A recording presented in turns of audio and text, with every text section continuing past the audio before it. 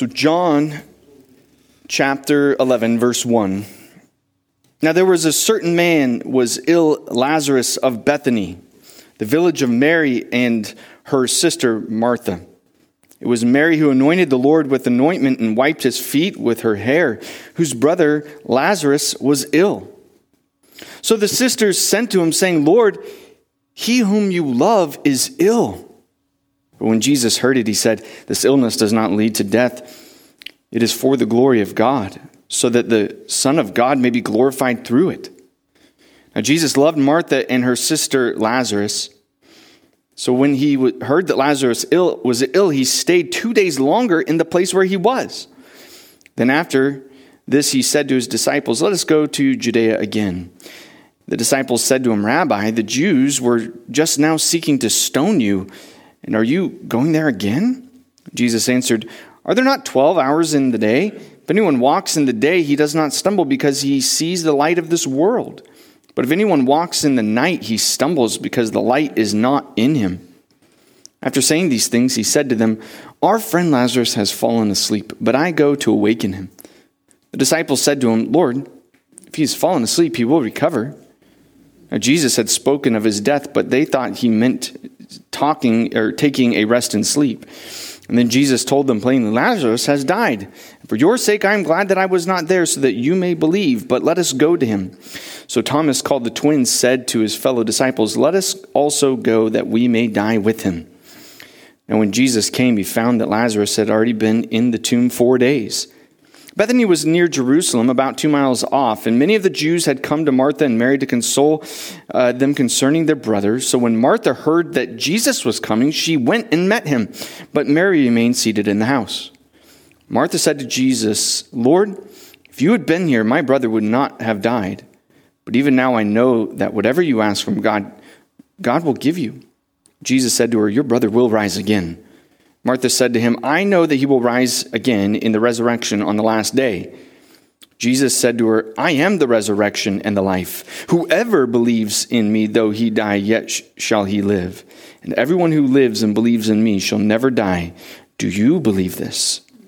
She said to him, yes, Lord, I believe that you are the Christ, the Son of God, who is coming into the world. This is the word of the Lord. You may be seated. Father, Son, and Holy Spirit, we come to you now and we ask that you would breathe the life into us. Physically, yes, Lord, but even more so we ask this morning spiritually. In Jesus' name, amen. This morning I am dressed in black because we have come to a funeral. We're here at the funeral.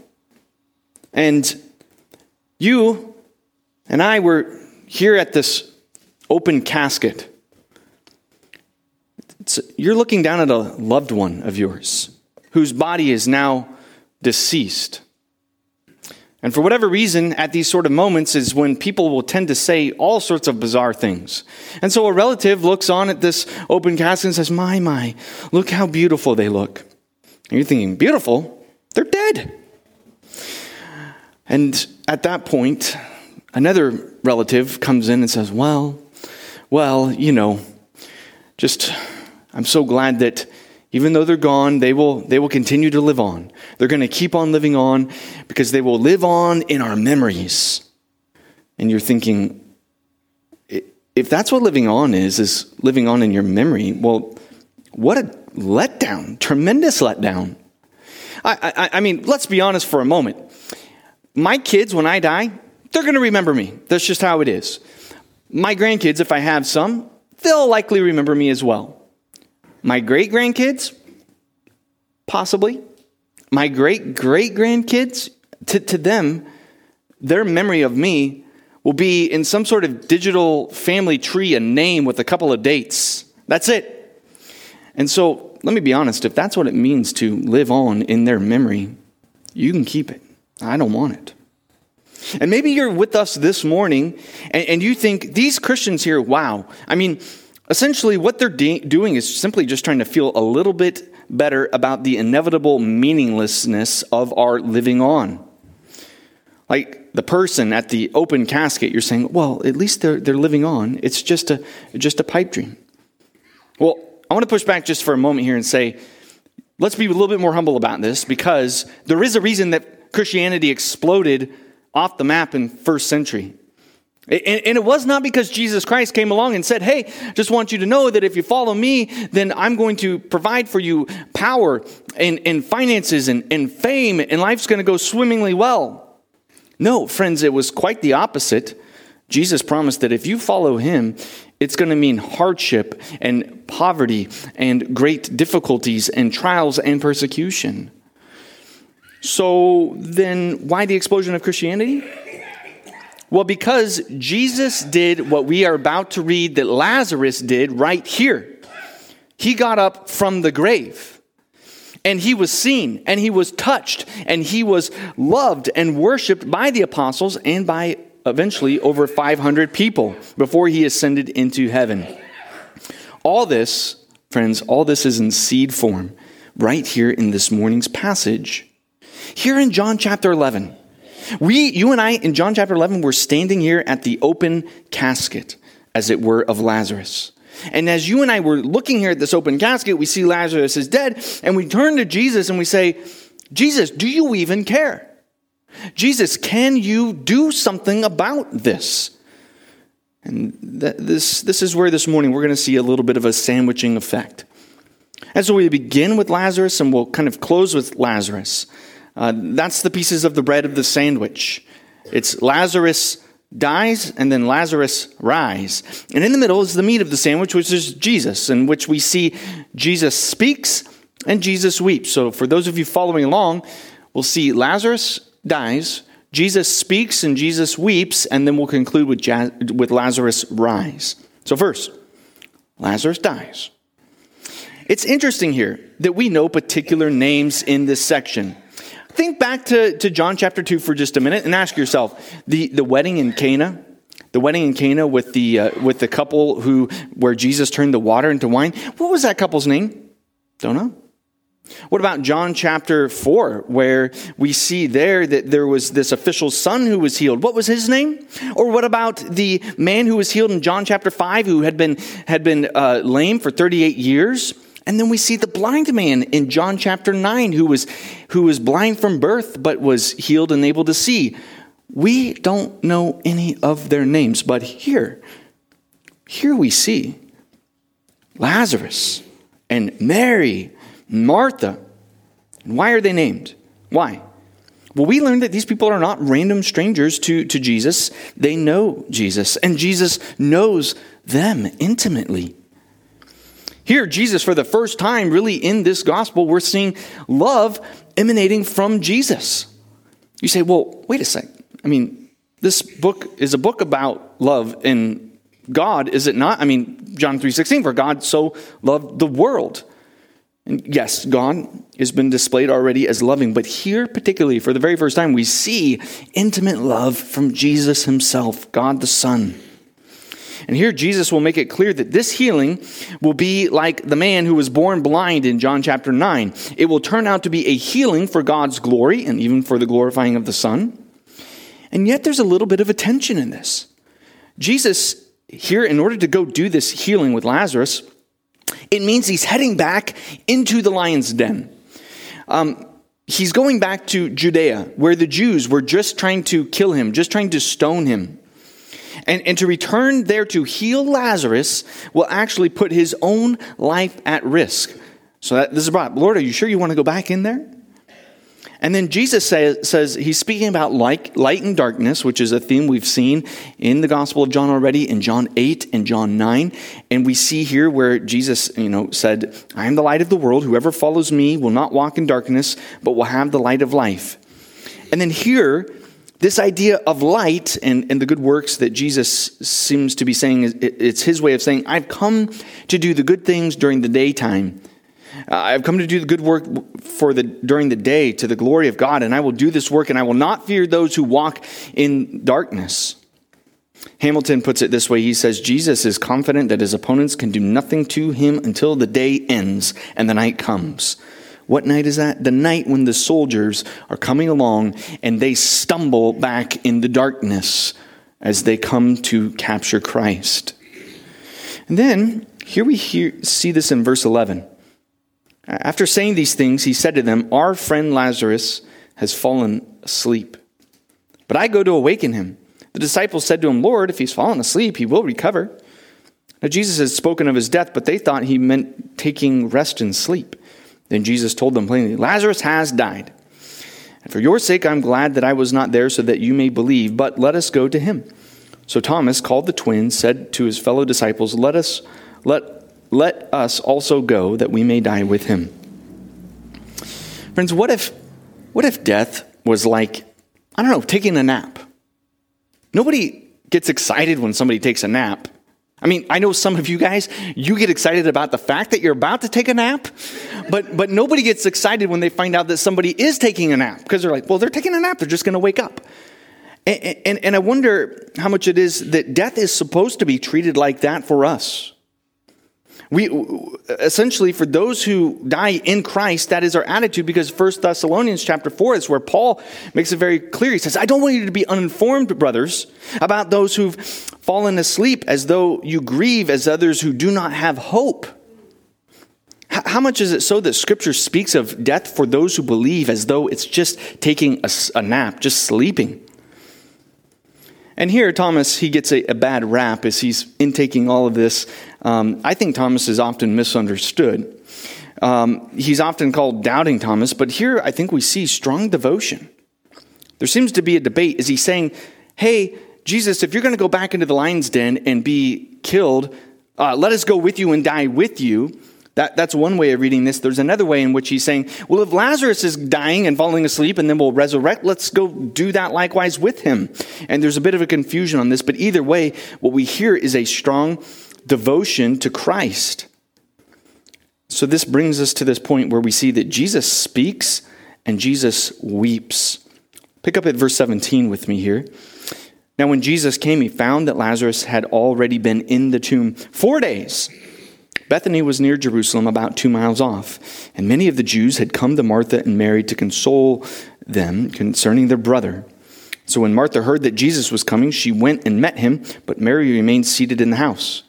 Martha said to Jesus, "Lord, if you had been here, my brother would not have died. But even now I know that whatever you ask from God, God will give you." We'll pause there. Now, we hear this first from Martha in verses 21 and 22, that this faith that Martha had, but also a vague hope of something perhaps happening beyond just trusting the Lord here. And then we hear it again from her sister Mary later down in verse 32, where she says, "Lord, if you had been here, my brother would not have died." Why is this even all brought up? Well, because back just in verse 6, we read this tension. So when Jesus heard that Lazarus was ill, he stayed 2 days longer in the place where he was. Do you get it? Lord, if you had been here. Lord, if you had been here. And we know that he could have been there in time. But rather, to rush to get to Lazarus, he delays. Jesus delays. He purposely waits 2 days. Why does Jesus delay? So that he can be right on time. Jesus delays always so that he can be there at the right moment. Christian, do you believe this? Have you been stuck in your dead-end job and you're just waiting for that promotion, or you're waiting for that different change? Have you been dealing with a painful health condition? Are you waiting for the perfect spouse?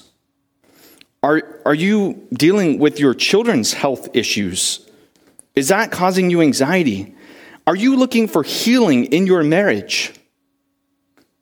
Do you believe that Jesus is always right on time? And that he in his timing and in his way, when the conditions are perfect for your sanctification, for your growth, he will provide. He will restore. He will heal. He will lift up. And maybe for some of us, Jesus is waiting for that right moment when he will take you home. And I don't mean to the address down the road here in Welch's. You and I, we can think, Lord, if you would have done this and this at that exact same moment that I really needed it, this and this and this would not have turned out to happen this way. But friends, you and I, we are so limited in our understanding of what the Lord is up to.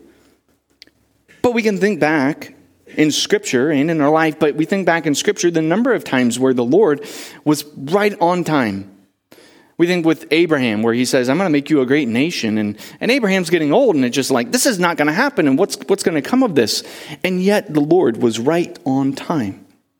We think of the Hebrews where they're running from the Egyptian army and they're trying to get away and they're coming down to the Red Sea and there's nowhere to go and it's too late. But God is always right on time.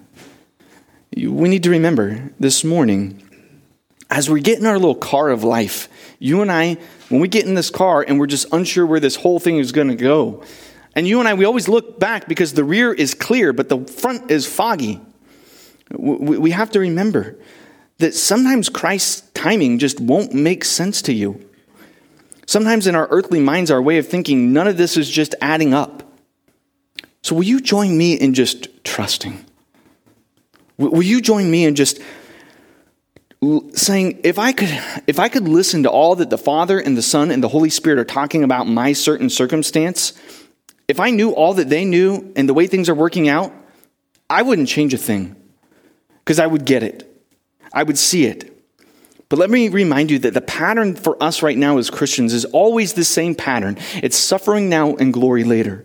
It's suffering now and glory later. This was the model in Jesus' life. Suffering now, resurrection glory after. What kind of glory is that? What kind of glory could this possibly be? Well, it's right here at verse 23.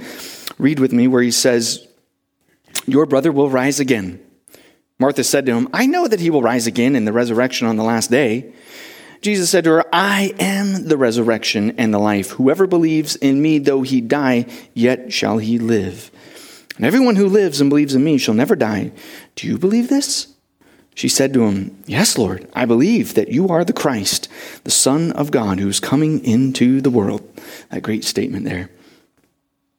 I think let's be honest for just a moment here as we really consider this. When Jesus says, I am the resurrection and the life, how can we really fully understand what he even means there? I mean, this is a difficult thing to even wrap our minds around it. I'm not saying that the Bible is not clear or they're not given some sort of understanding, but I wonder if at some level we're tapping into things we have yet to fully realize and understand. You know when the baby is in the womb and you're talking to the baby at the belly and it's moving and kicking and you say, once you come out of there, I know you're living right now inside there, but once you come out, that's when you'll really start, that's where you really start to live, right? Right now, all they hear is the sweet sound of their mother's voice, and they hear, maybe the dad occasionally hollering at them, and they see the orangish red colors kind of percolating through, but they have almost no understanding of what it really means to live yet. I wonder how much that is where we're at, where we only understand a vague idea of what living will be like with the resurrection. What will our bodies be like? What will it be like to be free of sin? All these things. John, in 1 John, he says this, and what we will be has not yet appeared. But we know that when he appears, we shall be like him because we shall see him as he is. Still, with our limited understanding, I think there are things we can grasp on. There are things, categories that we can work through together. And so Scripture makes it very clear that there are two deaths. Our physical death and our spiritual death. And what Jesus is saying in the fact that he says, I am the resurrection, he's not saying that the physical death won't touch us. But he is making it very clear the spiritual death for those who trust in him will not. We think of Revelation chapter 20, verse 6, where it reads, blessed and holy is the one who shares in the first resurrection. Over such, the second death has no power. And so we pray and we hope for Jesus' return, but assuming that the Lord tarries, everyone here will go into the ground. And Jesus' radical claim that he is the resurrection then is not proclaiming that he will resurrect from the dead after the cross. That's true, he will do that. But his proclamation here that I am the resurrection is one in which he is declaring to us that he is the source of this resurrection. The one whom over such the second death has no power. And this power over death is accessed then by you and I through Christ. In Christ we have the death of death. Not only is the promise for those in Christ that they will not spiritually die, but they will face a bodily resurrection, and this bodily resurrection will undo their physical death. They will get new bodies, glorified bodies, resurrection bodies. Friends, for you computer nerds here, this is 2.0. This is the upgrade. And it's like going from Windows 95 to, let's say Windows 7. Windows 8, you don't want to go there. But it's tremendous, and we have no idea what this will fully entail. So Martha is speaking with Jesus, and Jesus is asking Martha, do you believe this? And therefore, I'm asking you this morning, do you believe this? I don't mean, do you believe Jesus existed? That's not what I'm asking you. Or do you believe that Jesus did a miracle? No. Do you believe verses 25 through 26, where Jesus says, I am the resurrection and the life. Whoever believes in me, though he die, yet shall he live. And everyone who lives and believes in me shall never die. Do you believe this? Everything hinges on that. Don't go out of here this morning without settling that in your heart and your mind. The response of those people who Jesus will resurrect is Martha's response, where she says so clearly here, yes, Lord, I believe that you are the Christ, the Son of God who's coming into the world. And if your response is not yet where Martha's is, can I just encourage you, maybe after, I'll be back by the double doors, if you could see an elder here or talk with me, I would love to talk with you more about this. Here, though, we need to really engage with Jesus' words. Are these words true? Maybe you don't believe this, but recognize if you're saying that these words that Jesus says are not true about him being the resurrection, you are calling Jesus a liar. The position that you don't want to hold is that Jesus was just some really nice guy who wanted to make people feel better. That's rubbish. Jesus is not the guy at the casket just trying to give us warm fuzzies that don't really mean anything, that just tried to cover up the meaninglessness of life. No, he's trying to give you this morning real meaning and reality in your life. Jesus is the resurrection, and moreover, the reason that we want to be with him is that in him we finally see love and compassion and empathy that no one else has for you. So we turn now to see how Jesus weeps. We heard how Jesus speaks about his resurrection. Look how he weeps. Verse 35, Jesus wept. This is the only Bible verse I have memorized. Jesus wept. I think it's worthy that they made it 2 words. This verse, they could have added onto it and tucked it in. But as they were going through and doing the verses here for the Bible, they stopped and said, this is worth just pausing. Jesus wept. It's an amazing expression of love that Jesus has here. I'm not sure how many of you may be like me, where you struggle a little bit more with God, the sense of God's love, because, hey, I mean, if God is sovereign, if he's in control of these things, if he knows everything that's going to be happening, I mean, why get all worked up? What's the big deal? We know how this is all going to work out. I mean, after all, did Jesus not say at the very beginning of this passage where he says, this will not end in death? He says it. He knows it's not going to end in death. So why does Jesus weep?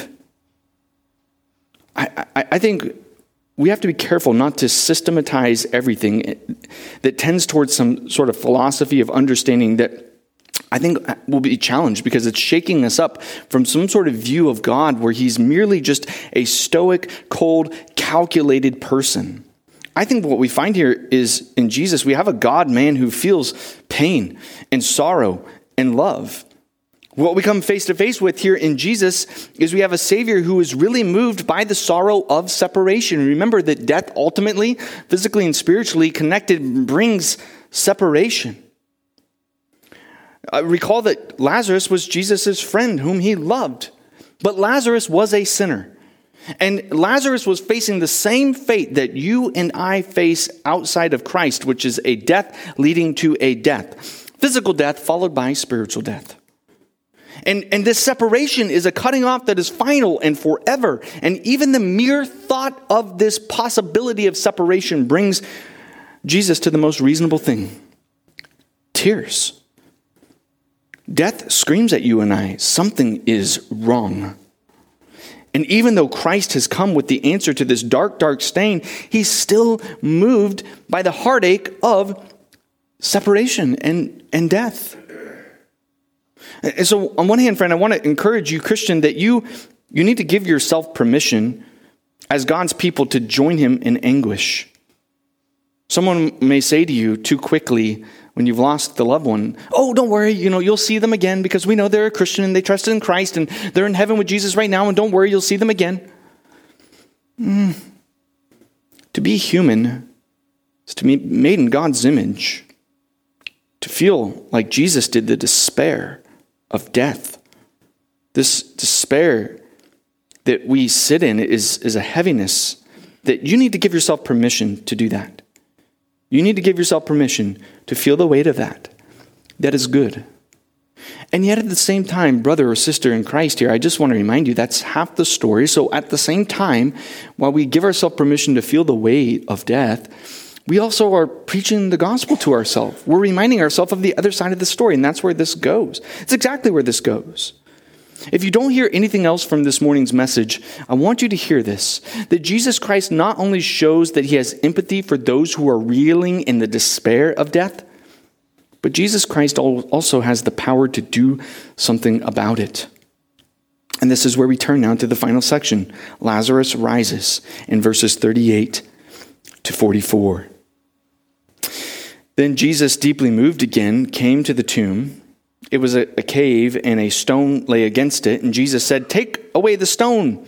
Martha, the sister of the dead man, said to him, "Lord, by this time there will be an odor, for he has been dead for 4 days." And Jesus said to her, "Did I not tell you that if you believe that you would see the glory of God?" So they took away the stone, and Jesus lifted up his eyes and said, "Father, I thank you that you have heard me. I knew that you always hear me, but I said this on account of the people standing around, that they may believe that you have sent me." And when he had said these things, he cried out with a loud voice, "Lazarus, come out!" And the man who had died came out, his hands and his feet bound with linen strips and his face wrapped with a cloth. Jesus said to them, "Unbind him and let him go." Friends, in the Old Testament, we read about people being resurrected, actually, believe it or not. This is not the first resurrection in the Bible. We read about it with Elijah and Elisha in the Old Testament. They both have different resurrections. But in those passages, it's very interesting. If you go read it, it seems like a very short resuscitation time frame from when the person died to when they resurrected. It's almost like, CPR was going on and 10 minutes later or an hour later that they were revived. But here, with Lazarus, the point is made. 4 days dead is a long time, friends. I've left out leftovers out of the fridge for just a couple days, and you know what happens. Imagine in a warm culture, in a warm climate, where the body is decaying for 4 days. And here, Jesus being deeply moved, he's not perturbed. Jesus uses no mud. He uses no anointing oil. He doesn't even touch Lazarus. What does Jesus do? He just speaks. And we're reminded of something about God. Our God is a speaking God. And he's a God who, throughout his word, always does the creative act of bringing life by the word. So Genesis 1, God spoke. God spoke Adam into life and Eve. And God does this here with Lazarus. He speaks. The same voice that calls the stars and the planets into existence and spoke you as his creation into his existence is the same God who speaks life into us. And all this is done, as Scripture shows again and again, to the glory of God. And so if we back up a moment here, no words from Lazarus. Lazarus does not end up coming out with his best-selling New York Times book of what it was like to be dead for 4 days. We don't get any of that. But what we do get here is Jesus who returns to Judea, where his life was on the line. Judea would have had posters put up with Jesus' face on it saying, wanted, dead or alive, and preferably dead. And Jesus, knowing that threat, walks back in out of love and compassion to raise his friend from the dead. And it's ironic, even as this is all to the glory of God, and resurrection power is amazing. Ironically, what do we read here just right after this? It's right there in the title of your Bible. The plot to kill Jesus. On one hand, Jesus putting his life at risk to raise Lazarus from the dead. The next section, let's kill him. Standing right side by side. And yet, John chapter 11 taps into the deep questions about life. Without John 11, I think you and I were left clutching onto material possessions of decay and memories of us that disappear within a few generations. So you and I were right back to the open casket, wondering, does any of our life have any sort of lasting value or meaning? The famous writer Leo Tolstoy, he puts it this way: my question, that which at the age of 50 brought me to the verge of suicide, was the simplest of questions, lying in the soul of every man, a question without an answer to which one cannot even live. It was this: what will come of what I am doing today or tomorrow? What will come of my whole life? Why should I live? Why should I wish for anything or do anything? He says, it can be expressed like this. He says, is there any meaning to my life in which my inevitable death that is awaiting me does not destroy? And John chapter 11 declares and proclaims to us loudly this morning, yes, finally, our lives have real, true meaning. Because Jesus Christ not only shows that he has empathy for those who are reeling in the despair of death, but he also has the power to do something about it. So join me this morning with Martha in saying, yes, Lord, we believe that you are the Christ, the Son of God, who is coming into the world. And let it echo in your ears this morning to hear, whoever believes in me, though he die, yet shall he live. And everyone who lives and believes in me shall never die. Would you pray with me? Lord, we believe. Help our unbelief. Lord, we believe. And by your Spirit, I ask, would you help our unbelief so that we can trust that you hear us, that you care, that you feel our pain, and that we can trust that one day we will rise, like Lazarus, and never to die again. And it will be even better than we can imagine. So we lift up this morning your word. Let it speak into our hearts this morning. In Jesus' name, amen.